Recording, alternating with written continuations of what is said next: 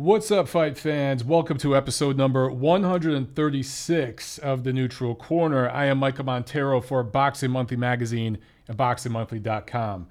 I feel like I almost went into radio guy, announcer guy voice there for a second. Welcome to The Neutral Corner, episode 136.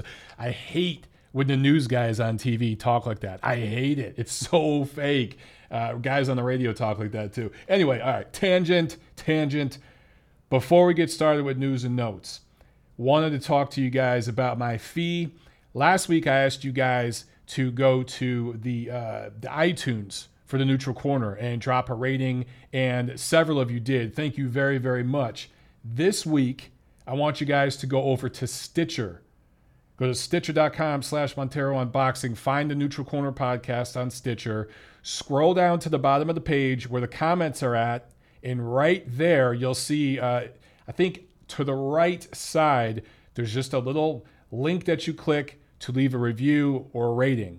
And please do so. That's what I'd like you guys to do this week. That is the fee for episode 136 of The Neutral Corner.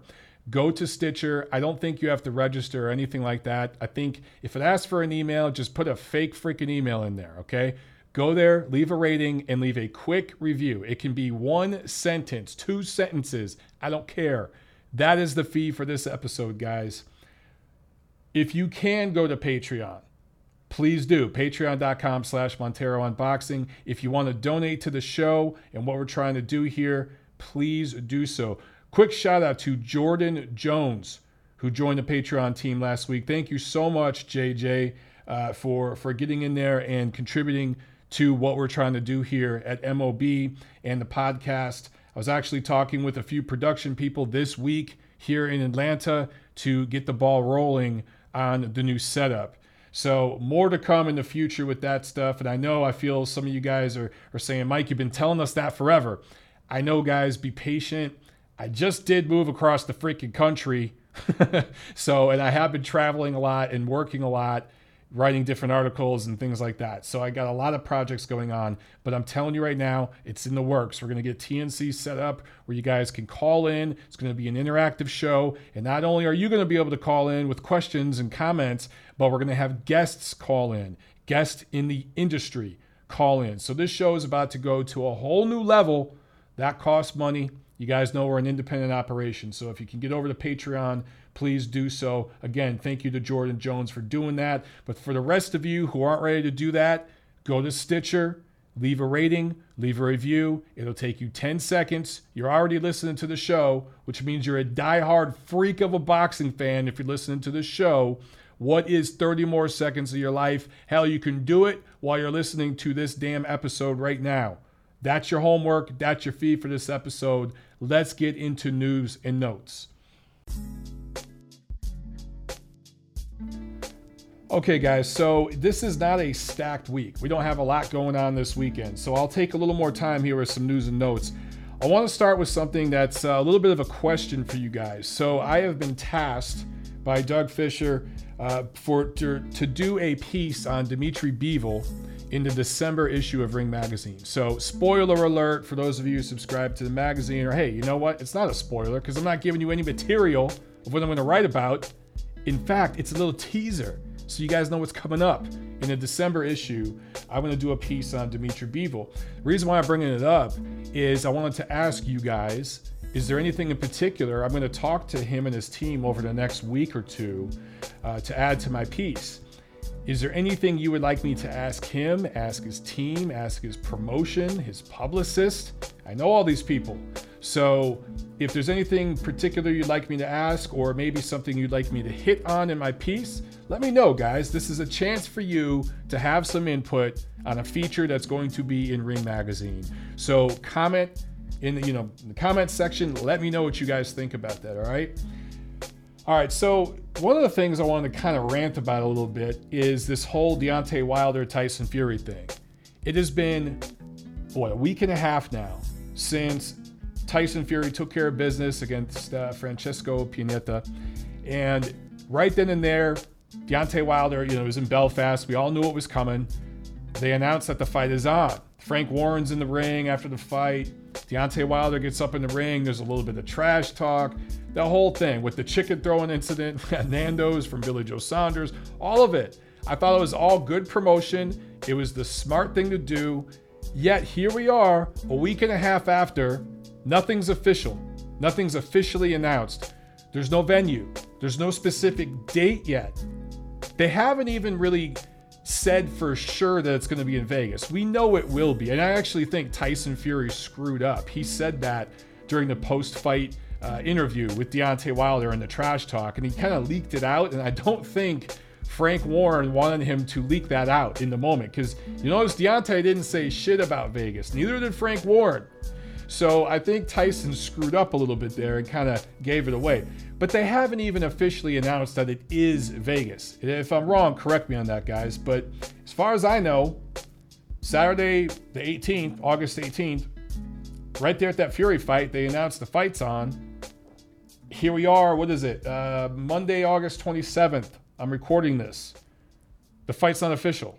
What the hell are they doing? Now, of course, there's rumors that Tyson Fury's having second thoughts. Maybe he's going to pull out. And, you know, look, because of everything Fury's done in the past and in his issues, those sorts of rumors will persist for the rest of his career. He's not going to be able to escape those kind of rumors. For me, I told you guys I want to do a rant video and I want to talk about the fight in detail, but I really do want to wait until we get an official announcement. Some of you guys on Twitter were giving me hell for that, but now you see why. Here we are a week and a half later, nothing's official yet. So I don't want to jump the gun like every other damn channel does. I want to take my time and wait till everything's official and give you guys the scoop when we know all the details. When you guys have the information, then I can go into some of the other behind the scenes stuff. But until that stuff is announced, I'm not comfortable with it. Okay, you guys know my style. But as far as actually announcing the fight and promoting it, this is going pay-per-view. Right? It's going to happen 2 months after the pay-per-view event of the year in all of fight sports between Golovkin and Canelo. I do think Conor McGregor in the MMA world is coming back. I don't know who the hell he's fighting, but I know he's still a brand. I believe that fight will be before November. Correct me if I'm wrong. So I'm sure that will take some of the market share too.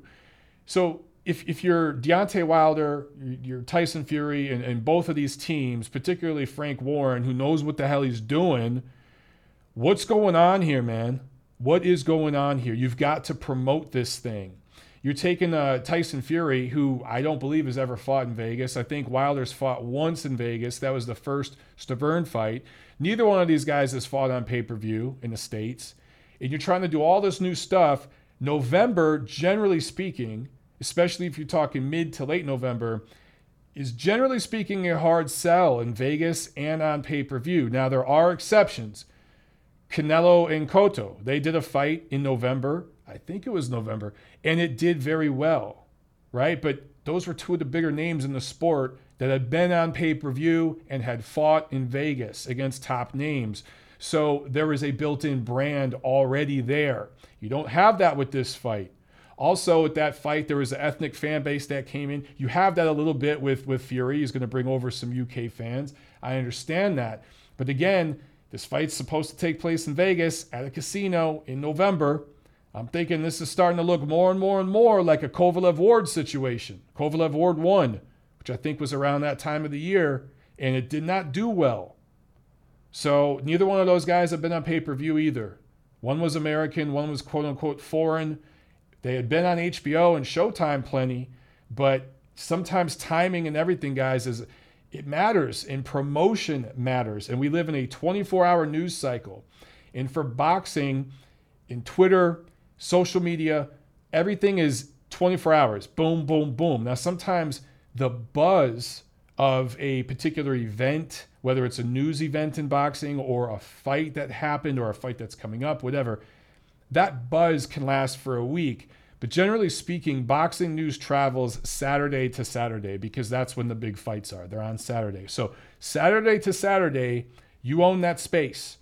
And I really thought that the week after Tyson Fury took care of business against Pianeta and they had that announcement, they had that week. They had that whole week to get everything announced, to get it out, and they screwed it up, man. They just screwed it up. And here we are almost 2 weeks later, nothing announced. So I don't know what the hell they're doing, but you can't just do a pay-per-view fight and charge thousands of dollars for tickets in Vegas after the big events already happened, and that's Canelo Golovkin 2. You can't do that without promotion. And you need time to promote. If this fight's going to take place in the middle of November, you need at least 2-3 months to promote a pay-per-view card, preferably more. They're already down under 3 months, so they need to get the ball rolling. Speaking of Canelo Golovkin, they just had their public workouts yesterday, Sunday, in Los Angeles at the Bank of California Stadium. That's where that Los Angeles Football Club plays. And obviously, I wasn't going to fly across the country to go to that workout. It looked a little bit like a cluster blank. But I watched the stream just like you guys did, most of you. Those of you who are in LA understand why you'd want to go. It's fun. But, here are my thoughts. I thought that Golovkin looked very jovial, relaxed. He was smiling. He was laughing. He was playing to the crowd. Abel Sanchez was talking a lot of trash. Most of the crowd seemed to like Triple G, be for him. I'm not saying it was like majority for Golovkin, but 55-45, maybe 60-40. That's just the way it felt. And that's significant. That is significant because it's Los Angeles and Canelo's a Mexican, and Los Angeles is 50% Mexican. So, and you're talking boxing, it's almost majority Mexican if you're in LA. So for Golovkin to carry that fan base like that, that says a lot. Golovkin didn't work out that long. He didn't really look intense to me. He looked like he always looks. He absolutely looks in shape. And it's hard to say from media workouts and public workouts and everything else. It's all for show. It's all bullshit at the end of the day. But to me, Golovkin looked more relaxed and more, all right, let me go in there and do a couple rounds, play around a little bit, sign some autographs, take some pictures, and get the hell out of here. That's what I saw. From Canelo, I saw a guy who was very, very serious. Now, people have made a lot about him not taking his shirt off. I think there's a little bit of mind games going on there. He's not fat.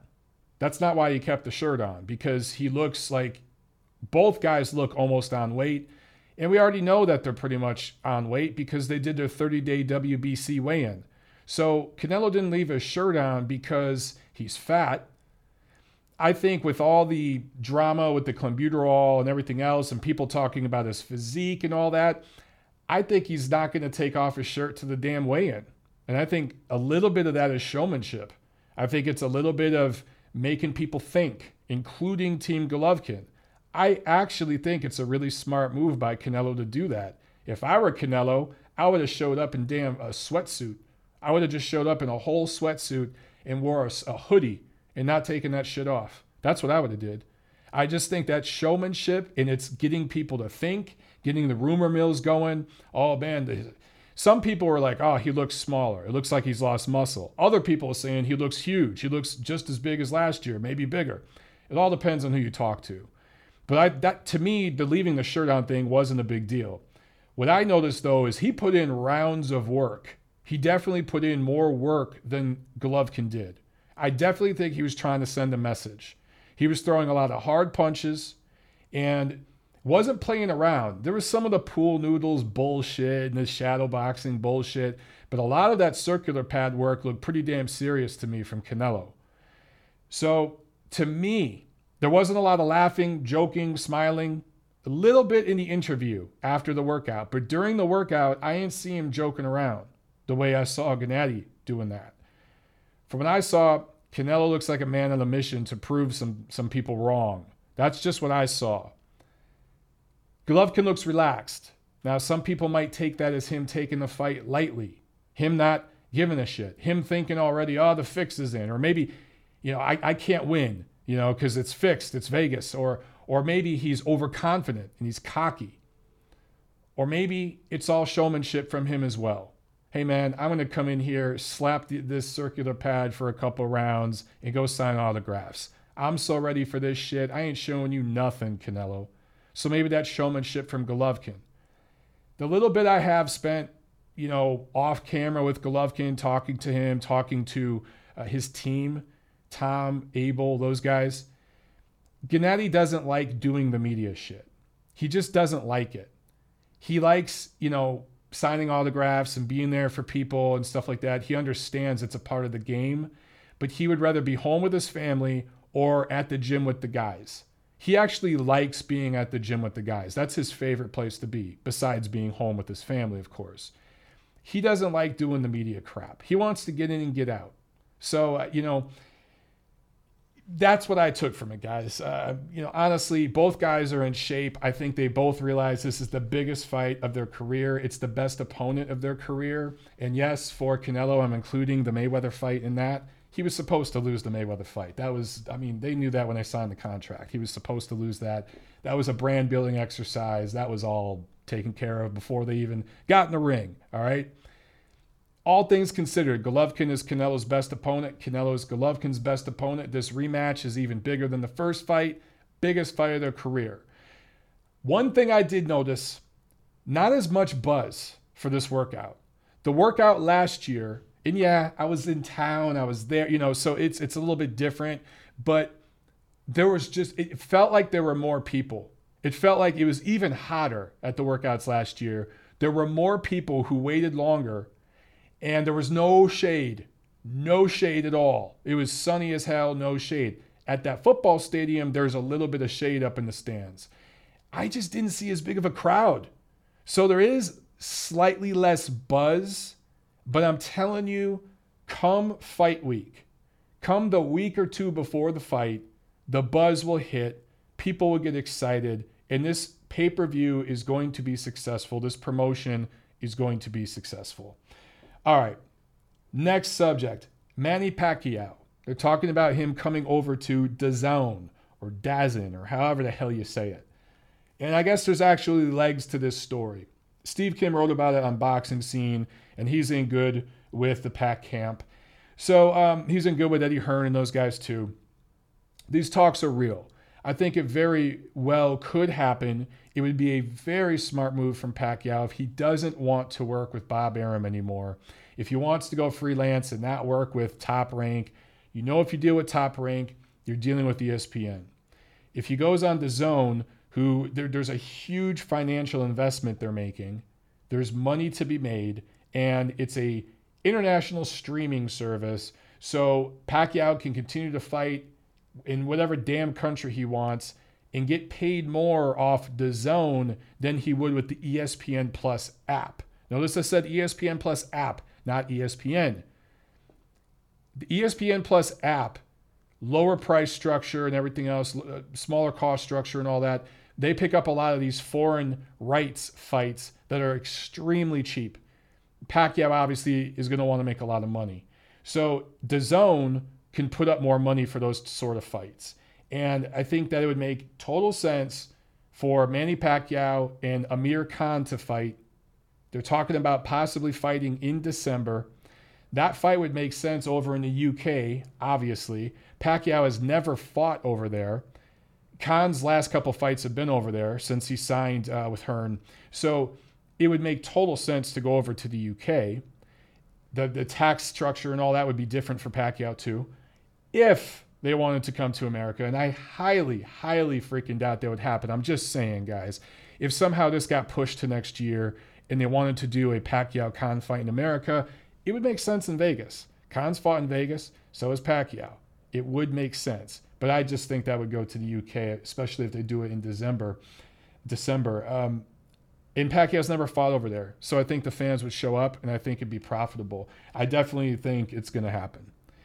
All right, so let's talk about these YouTube stars, quote unquote, fighting last Saturday. And for those of you who know what I'm about to talk about and you don't want to hear about it, just skip forward a few minutes, all right? Because I'm with you. Logan Paul, or is it Paul Logan? I think it's Paul Logan. And KSI, and I think Paul Logan's from America. I think KSI is from the UK. Apparently, these two guys did an exhibition boxing match for $10. It was a live pay-per-view for $10 on YouTube. And they did it at an arena over in the UK where 18,000 fans showed up. This is insane. Now, I didn't watch the damn fight. I didn't even know it was happening. But so many of you guys on Twitter brought it up that I found little clips of the fight. I haven't seen the whole fight, but I watched little clips and I did a little research on it before I went to record today. And, I mean, these guys have no business boxing. They look like idiots trying to box. But I looked these guys up, and KSI has 20 million subscribers. Not 20,000, 20 million. And Logan Paul has 18 million subscribers. I think KSI is a rapper. I have no idea what Logan Paul does. Absolutely no idea. He does look like a walking stereotype, though. That Logan Paul guy looks like the consummate stereotype of what, certain political persuasions people would say the average privileged Caucasian dude looks like. That's just, he looks like that to a T. I don't know if he is, but he looks like a frat boy, lacrosse playing, rich, privileged prick that I just want to punch in the dick. And by the way, so does KSI. It's just a UK version of it. Both of these guys, I could give a flying F if they got hit by a bus tomorrow. I mean, I just don't know anything about them. And you guys asked me about this. So apparently it peaked at 773,000, the live stream on YouTube. So I don't know. I guess that's how many officially bought it. So you guys can do math, right? That's over $7 million. And the overhead for a YouTube stream is pretty cheap. It's pretty low versus doing it on a network. So these guys had to just rake up money. They had to make so much freaking money off this. And apparently there were over 1 million people watching it on Twitch. I don't know what the hell Twitch is, but over 1 million people watch there. I think that's like a pirating service. So more people watched this fight for free than actually bought it, but almost 800,000 people actually bought it. So that tells you two things. Number one, people are cheap as hell, because if they wanted to watch this fight and were interested, they wouldn't even pay $10 damn for it. Number two, the people that did pay $10 for it are stupid. So yes, I'm being a hypocrite right here. I think they're stupid because I have no idea who these people are. I watched a couple of their videos, and it just looks like they play pranks and do stupid rap songs and stuff. Like, these are the people running YouTube right now. I do not understand it. But I asked you guys on Twitter, because it is a slow week, to ask me a few questions. And Dethroned South on Twitter asked, related to this fight, with the unfortunate success of the YouTubers' pay-per-view boxing event, do you believe real boxing promoters will start using YouTube as a pay-per-view vehicle? And what might be some of the pros and cons? Okay, so obviously, Dethroned South, you already know that YouTube is already being utilized by promoters, right? Showtime I just talked about the Tyson Fury Francesco Pianeta fight. That was on Showtime's YouTube channel. And we've seen that from various different platforms, different promoters. It's a free service. People can go there and you can get these fights out there to your subscribers. I think that it's a smart thing to do, especially for a premium cable company, because you are getting money in the end, because your subscribers, if let's say that Fury Pianeta fight, let's say, I don't even know what the numbers are, but let's say 250,000 people watch that stream live. If 0.1% of them end up buying Showtime because of it, that's a profitable thing for Showtime to do. And even if not one person subscribed and they spent $100,000 doing that, they didn't. Didn't even cost them that much. But even if they did, right? They already have subscribers paying for Showtime every month because they want boxing. And part of buying Showtime is you're not just buying the network anymore. You're buying the network plus the app plus the social media. You're buying all of it. That's how media works now. And I think Showtime gets that more so than HBO. And they understand that part of that monthly premium you pay for Showtime includes this YouTube stuff and stuff you might get on Twitter or Facebook or whatever. So it's already they're utilizing YouTube, right? But you asked about YouTube pay-per-view. Do I see big time promoters like Eddie Hearn, Matchroom, or Top Rank with Bob Arum or Golden Boy doing that? No. I think they're going to continue to do their own platforms. You look at Matchroom with DAZN. Why do a pay-per-view on YouTube when YouTube is getting a cut of your all of your ads, all your advertisements? They're taking a cut of that, and then there's some overhead there where you got to pay them because they're providing the streaming. Why do that when you can just do it on DAZN and you already have a built-in deal and they're paying you? It's the same thing with Top Rank with ESPN. No doubt at some point there will be a pay-per-view on ESPN Plus. That sounds crazy, right? ESPN with Top Rank, they're going to have pay-per-views with Lomachenko and stuff. It's going to happen. If Lomachenko and Garcia fight, right, that's going to be an ESPN pay-per-view. But at some point, there might be a fight like in the middle that, maybe it's $10 or something. You put that in the ESPN Plus app. You get the app, or for the people who have the app that pay a few dollars more, boom, maybe there's a pay-per-view there. Same thing with DAZN. You're paying a monthly premium, but maybe there's a pay-per-view there. I could see that happening one day. I don't see those guys leaving those platforms and going to YouTube because you're spending more money that way. You keep more of the money by keeping it on the platform you've been building everything on. However, smaller promoters and little independent operations absolutely will use YouTube as a pay-per-view. It just makes sense. It's cheaper. If you are a club level promoter, it is very, very expensive to put on your own production and stream your own content. You look at what Thompson Boxing does right now out of the Southern California, Los Angeles area, how they stream those cards. Now they stream them on Facebook and Periscope and everything else. They have the technology, so they have a certain deal worked out where they're not going to go right up on YouTube. But if you were new in that game, if you were a promoter who was new and you were trying to get some of your guys on YouTube and you thought you could sell 5,000 pay-per-views for $10 a pop, man, that's 50 grand.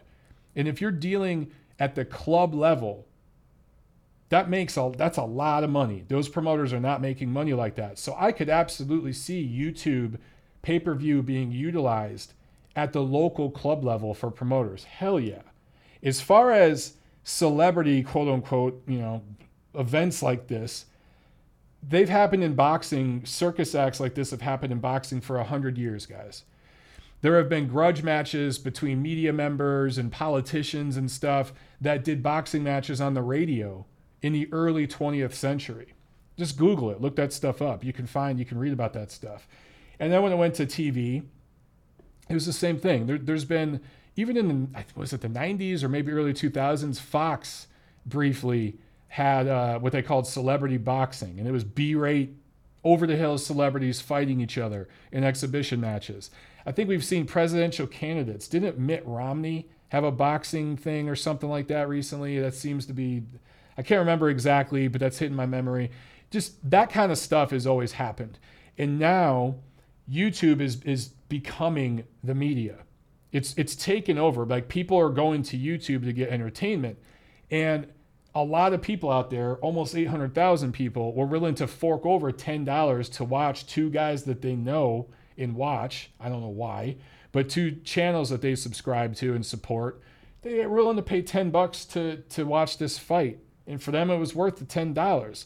Now, I'm sure if these two idiots charged $50, they wouldn't have sold any pay-per-views. But $10, it's not that much, right? So you guys know you'll spend that on a beer the next time you go out to lunch or to dinner or whatever. So I get it. It makes sense. And I do think we're going to see a lot more of this. Apparently, this Paul Logan and KSI dude, they had a draw.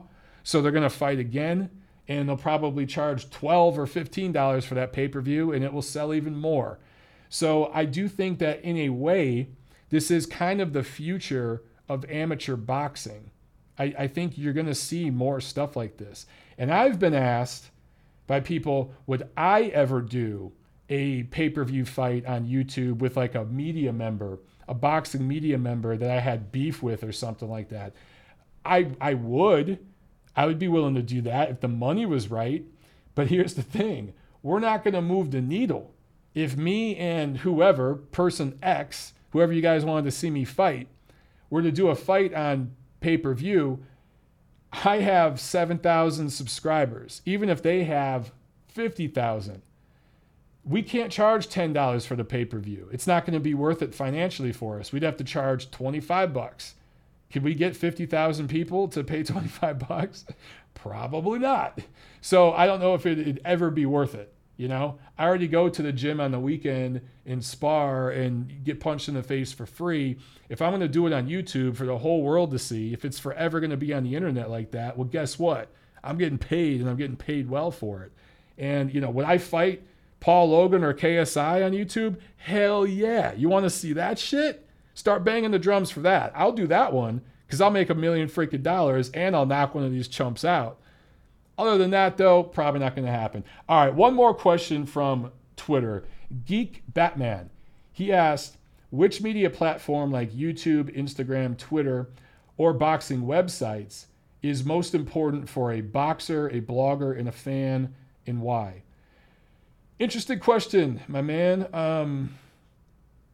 You know, it's different for different people. And that's kind of the beauty of it, but also the annoyance of it and danger of it at the same time. So what do I mean by that? If you are an independent operator like me, you know, YouTube is important. You guys see I do a ton of work here. In between my pieces in Ring or Boxing Monthly or whatever, those are, you know, I do a handful of those a year. Day to day, week to week, I do most of my work here on YouTube. Every day I'm on Twitter. So those things are very, very important to me. But if you're a guy who works with the ESPN crew, obviously the ESPN site is where you want everybody to go. You don't want them to go to YouTube. And you're going to use your Twitter to get people over to your stuff on ESPN. I would say for a fan, a boxing fan, these days, there are, I don't know, 20 or so guys in boxing media that I think are worth a follow. There are hundreds of others that are not. And that to me is where I say the annoyance and the danger comes in, because there are a lot of guys who can have their own little blog, their own little space on social media, whether it's YouTube, Twitter, whatever, or they start their own site, and they can pretty much say whatever the hell they want to say. And there will be people out there who buy into their bullshit because, I mean, this is the way all media works now. People who are biased, they want to consume biased material. So they will seek out biased sources of information so they can have their confirmation bias fed. And we see a hell of a lot of that in boxing, quote unquote, media. A lot of people that call themselves new media. There's this term that's popped up called new media, which I think is idiotic. You're either media or you're not. There's no such thing as new media, right? There's no new and old. It's just freaking media. A lot of these guys calling themselves new media are fake media. Nobody in the actual business that's worth a damn respects them. They're on the fringes. They have big followings, though, and they can kind of get away with saying whatever the hell they want because there's no checks being placed on them. No one's checking up on them. There's no fact checking, I should say. And sometimes these guys get credentialed to fight, sometimes they don't. It really doesn't matter. The people that go to them aren't looking for unbiased, objective news. They want nasty shit. And, you know, I've dealt with several different factions of these people, whether it's the PBC cult, the Alexander Povetkin defenders. You know, it comes from different sides and different angles. The Canelo Alvarez wackos, the Tyson Fury wackos, they're starting to get crazy. The Pacquiao wackos, I talked about those guys. Mikey Garcia, he's starting to get wackos now. So they're all over the place, bro. But for you, I would just say seek out sources, whether it's a boxing website, YouTube channel, or whoever you follow on Instagram or Twitter, that are unbiased and objective. Guys who go back and forth in their opinion. So for me, as an example, You guys have seen situations where I have defended Gennady Golovkin when he needed defending. You have seen situations where I have criticized Gennady Golovkin. You know, a lot of people think I'm this Golovkin lover, right? But I don't have him rated pound for pound #1. There are people out there, including like Ring Magazine, who I write for. I'm on the Ring Ratings Committee. And everybody else seemingly on that committee feels Golovkin's pound for pound #1. And I tell them every week, he's not. Lomachenko and Crawford are higher up the list right now than Golovkin is, period. And so I can, although, you know, I am a fan of what Golovkin does, and I think we need more Golovkins in boxing, of course, but I can be objective, right? There are times that Deontay Wilder has deserved criticism. There are times where he has deserved support. The whole thing with him and Povetkin and all that stuff, people were saying he was ducking Povetkin. That's asinine. That's absolutely ridiculous. And anyway, I say this to tell you, you can go back and you can, if you do 5 minutes of research and just look back at different videos, different things I've tweeted, you'll see me criticize and support fighters, compliment them and criticize them. You'll see me go back and forth. There are a lot of guys doing this, calling themselves media, who have way bigger profiles than me, who don't do that, who stay all one way and ride with one platform. At least they favor considerably one platform over the rest. Those are the guys to avoid, bro. I'm not going to name names, but you probably could name a few yourself. So just seek out independent sources that are objective and not afraid to criticize people when they deserve it. All right? Okay, guys, that's enough news and notes and ranting. Let's get into the review of what happened last week.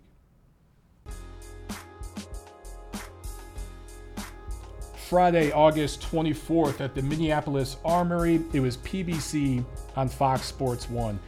And this card was kind of a freak show from top to bottom. There were some interesting things on this card.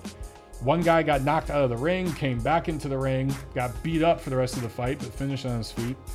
And then there was a guy who just walked out right at the opening bell. And I don't think I've seen that before.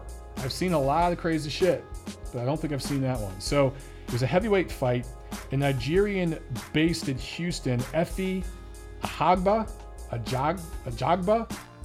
I don't know if that J is silent or not. He won a DQ1 over Curtis Harper. Curtis Harper, the Hurt.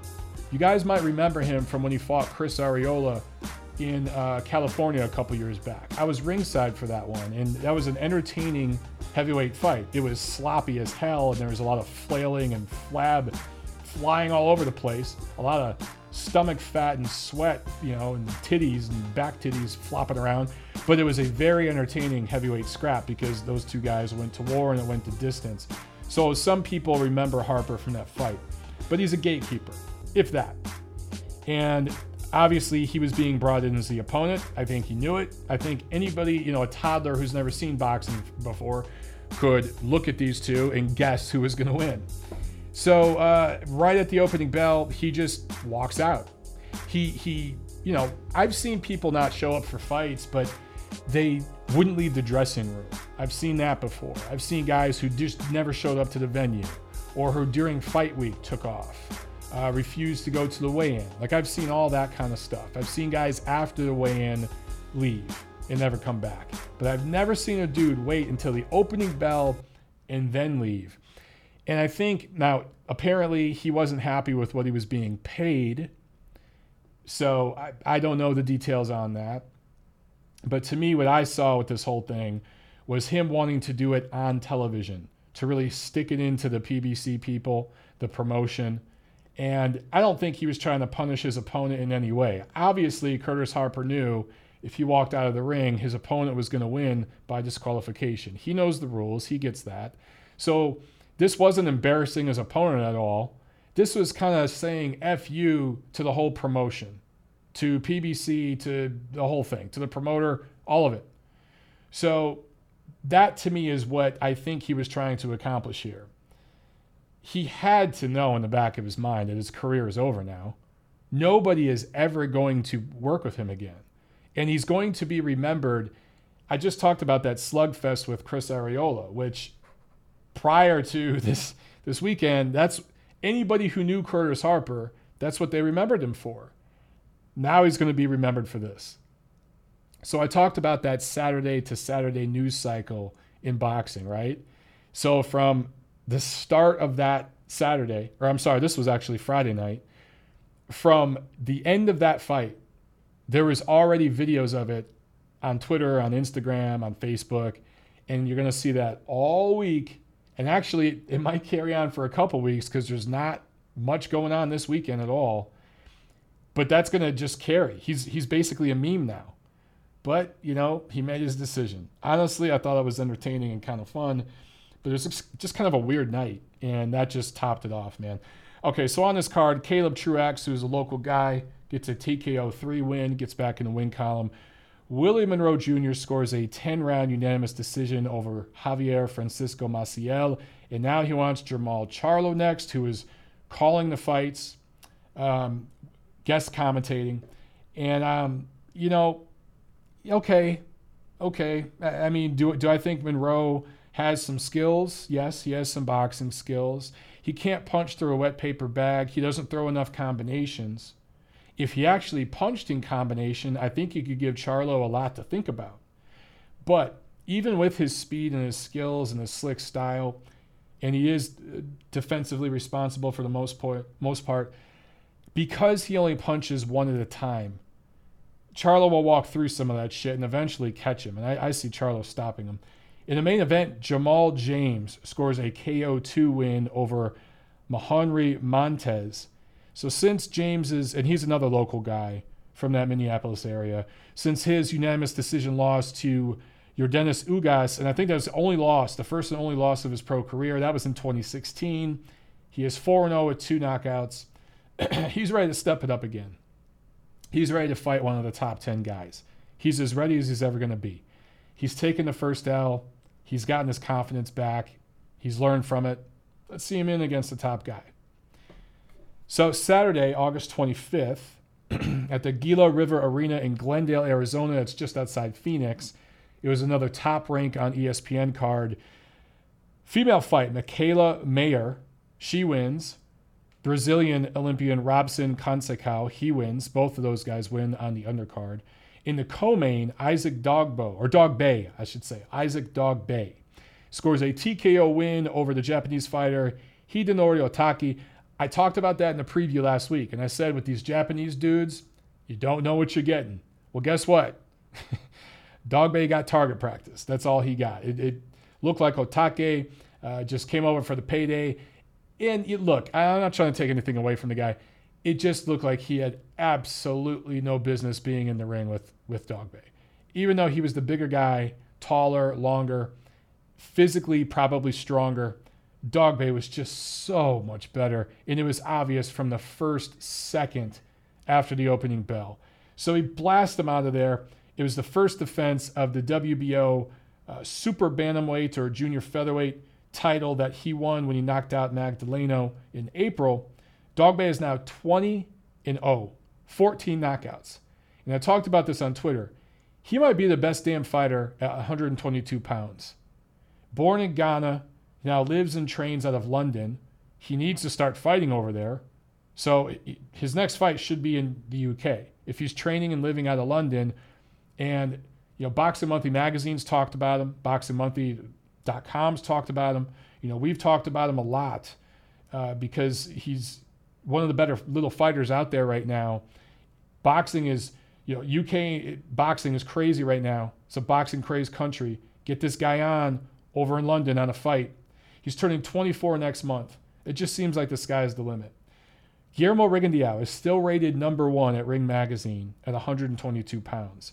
And this was a question posed this weekend on the Ring Ratings Committees. I'm giving you guys all this inside scoop, man. See, this is why you listen to me, because I'm giving you the inside scoop. But we were going back and forth, Ring Ratings Committee, this weekend. Should Rigondeaux be number 1 at 122? And here's my position. Yeah, he's making a comeback. Apparently he's got a new team with him, new promotion. He's going to be back soon. But here's the real. Let's just keep it real with Rigo. One fight at 122 pounds over the last 24 months. And that was a one-round no contest because he landed a punch after the bell to score a stoppage. Remember that? No fights in 2018. His last fight was at 126.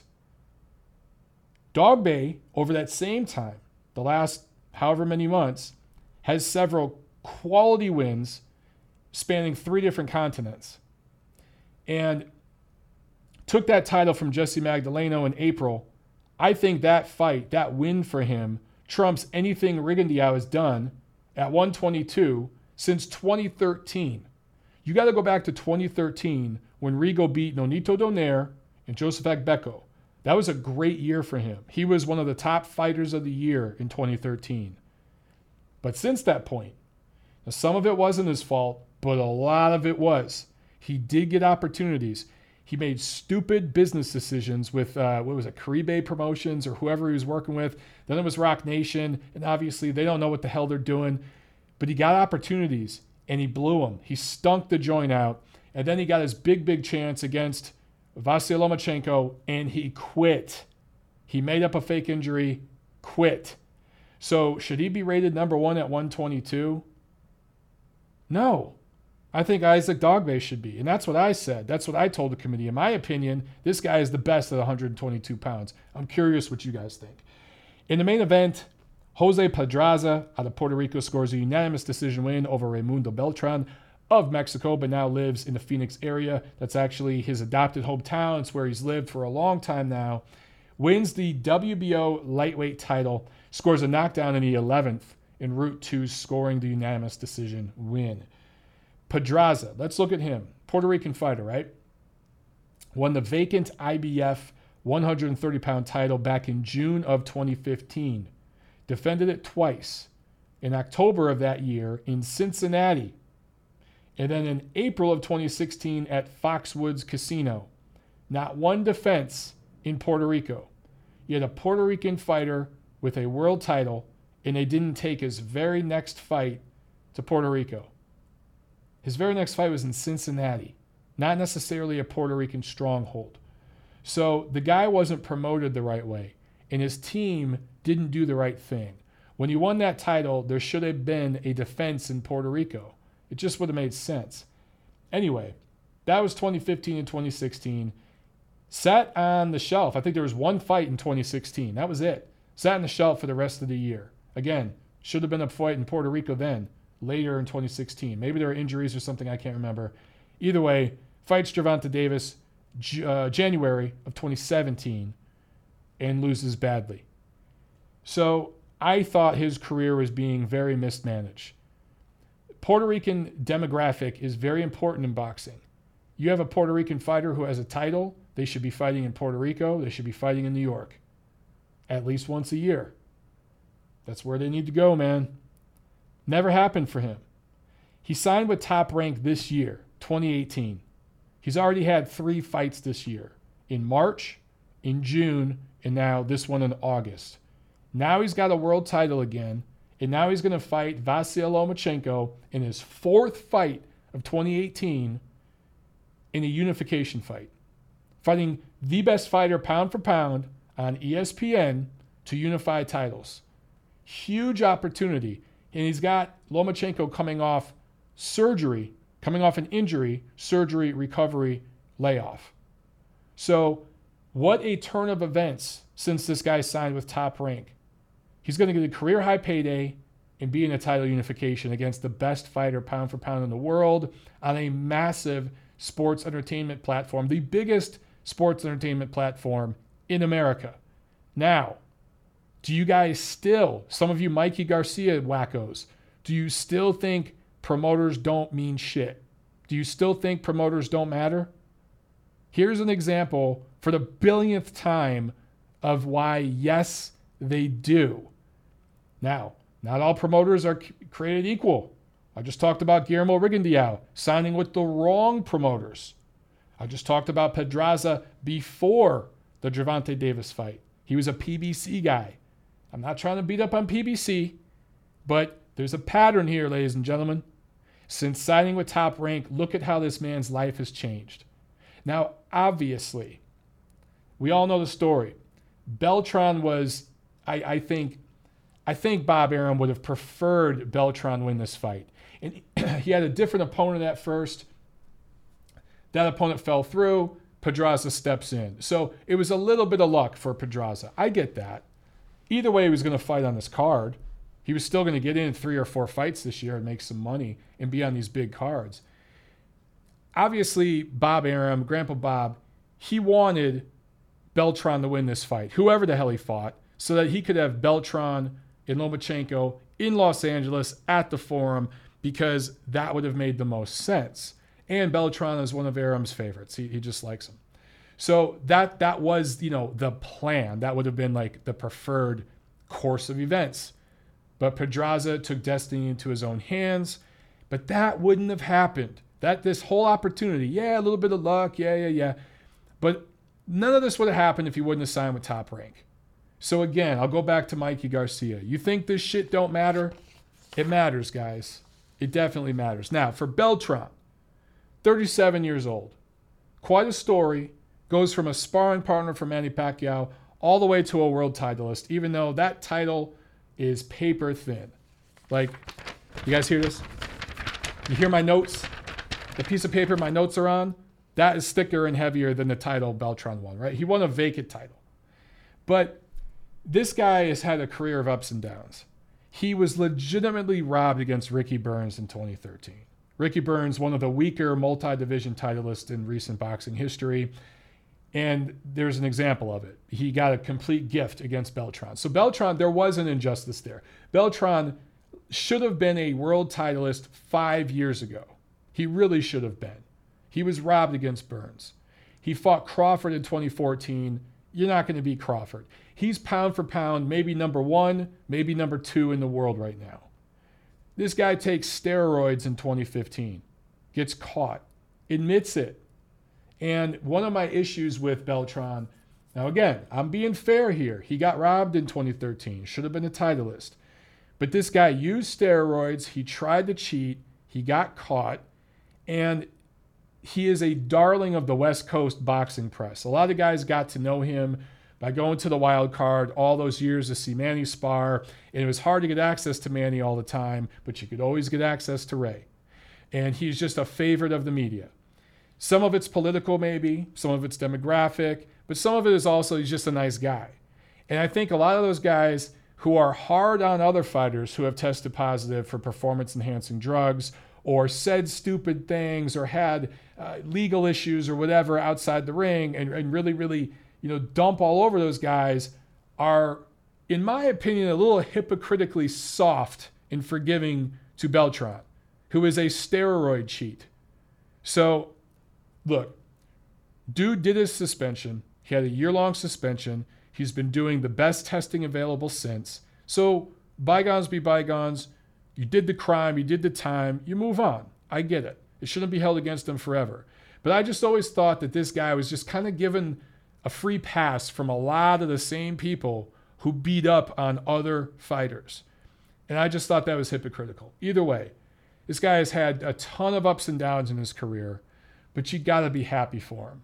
He ends up finally getting a world title, even though it was paper thin. But you know what? So what? The guy should have had a title 5 years ago when he went over and fought Ricky Burns. So he deserved it. And with all of his ups and downs, it's a great story. I actually think the story of Ray Beltran, including the steroids, because it shows he's a human being who screws up. But as it relates to him being an immigrant and trying to get legal status, and with all that politically going on right now in the country, I actually think the story of Ray Beltran would make for a hell of a book. I think it'd make for a hell of a boxing book and a hell of a TV movie. I really, really do. Somebody should get on that. Maybe I should. Maybe I should call Ray's people and start writing a damn book. All right, so it's probably time to hang him up for Beltran. This was supposed to be a homecoming. He fought in Phoenix, where he's lived forever. He hasn't fought in Arizona for years. Maybe one more fight. Maybe one more fight, whether it's back in Arizona or Southern California, against a journeyman gatekeeper level guy that he can win, and then it's time to hang him up. Ray's been in a lot of gym wars, including sparring. Don't want to fight on too much longer. He looked really, really old in this fight. All right, guys, that's it. A little bit to preview coming up this week. Let's get into it. This Tuesday, August 28th, over in Thailand, it is possibly the new crowning of the new, improved TBE. Shayafon Munsri, alias Wanheng Menayothin. Let me say that again. Alias Wanheng Menayothin is 50-0, ladies and gentlemen. 50-0. 18 knockouts. Going up against a 21-year-old Filipino fighter, Pito Taduran. The 10th defense of his WBC minimum weight title. 105-pound title. 10th defense. What is a 21-year-old Filipino who's never fought anybody of note doing in a title defense? Hey, I don't know. Ask Mauricio Sulaiman in the WBC. This is what they do, especially over in Thailand. But if this guy wins, and he's going to win, he's going to be 51-0.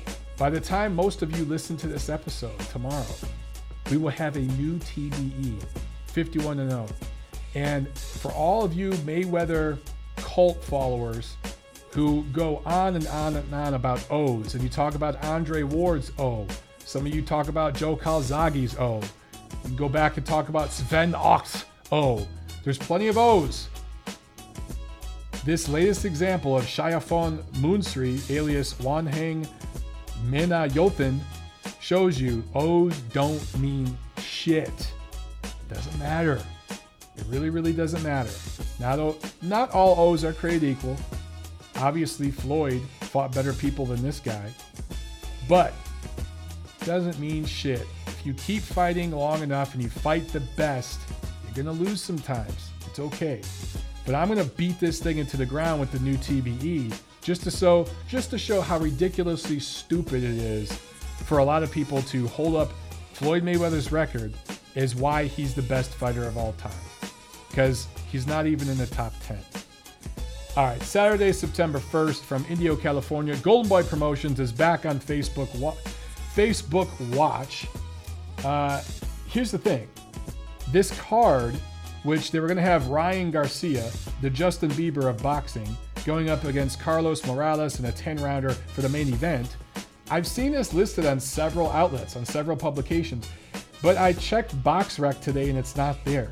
So I don't know what the hell is going on with this. As far as I know, this fight is still on, and it's going to be on Facebook Watch. Hopefully the stream holds up this time. I guess we'll see. And then there's a card on Cloud TV from South Africa featuring Thabiso Munchu. You guys, if that name sounds familiar, you might remember he fought Alexander Usyk at the Forum in Los Angeles back in December of 2016, going up against Thomas Oosthuizen. Both of them are South African natives. Hopefully they can avoid the genocide that's going on over there that the media here in the United States just doesn't want to talk about for some reason, and avoid some of that violence. Some crazy shit going on in South Africa right now. But if you turn on CNN, Fox, whatever, you just wouldn't know what's going on. Crazy. But if you guys are bored, you want to watch something, get Cloud TV and watch this card from South Africa. If any of you spent $10 on that stupid YouTube fight,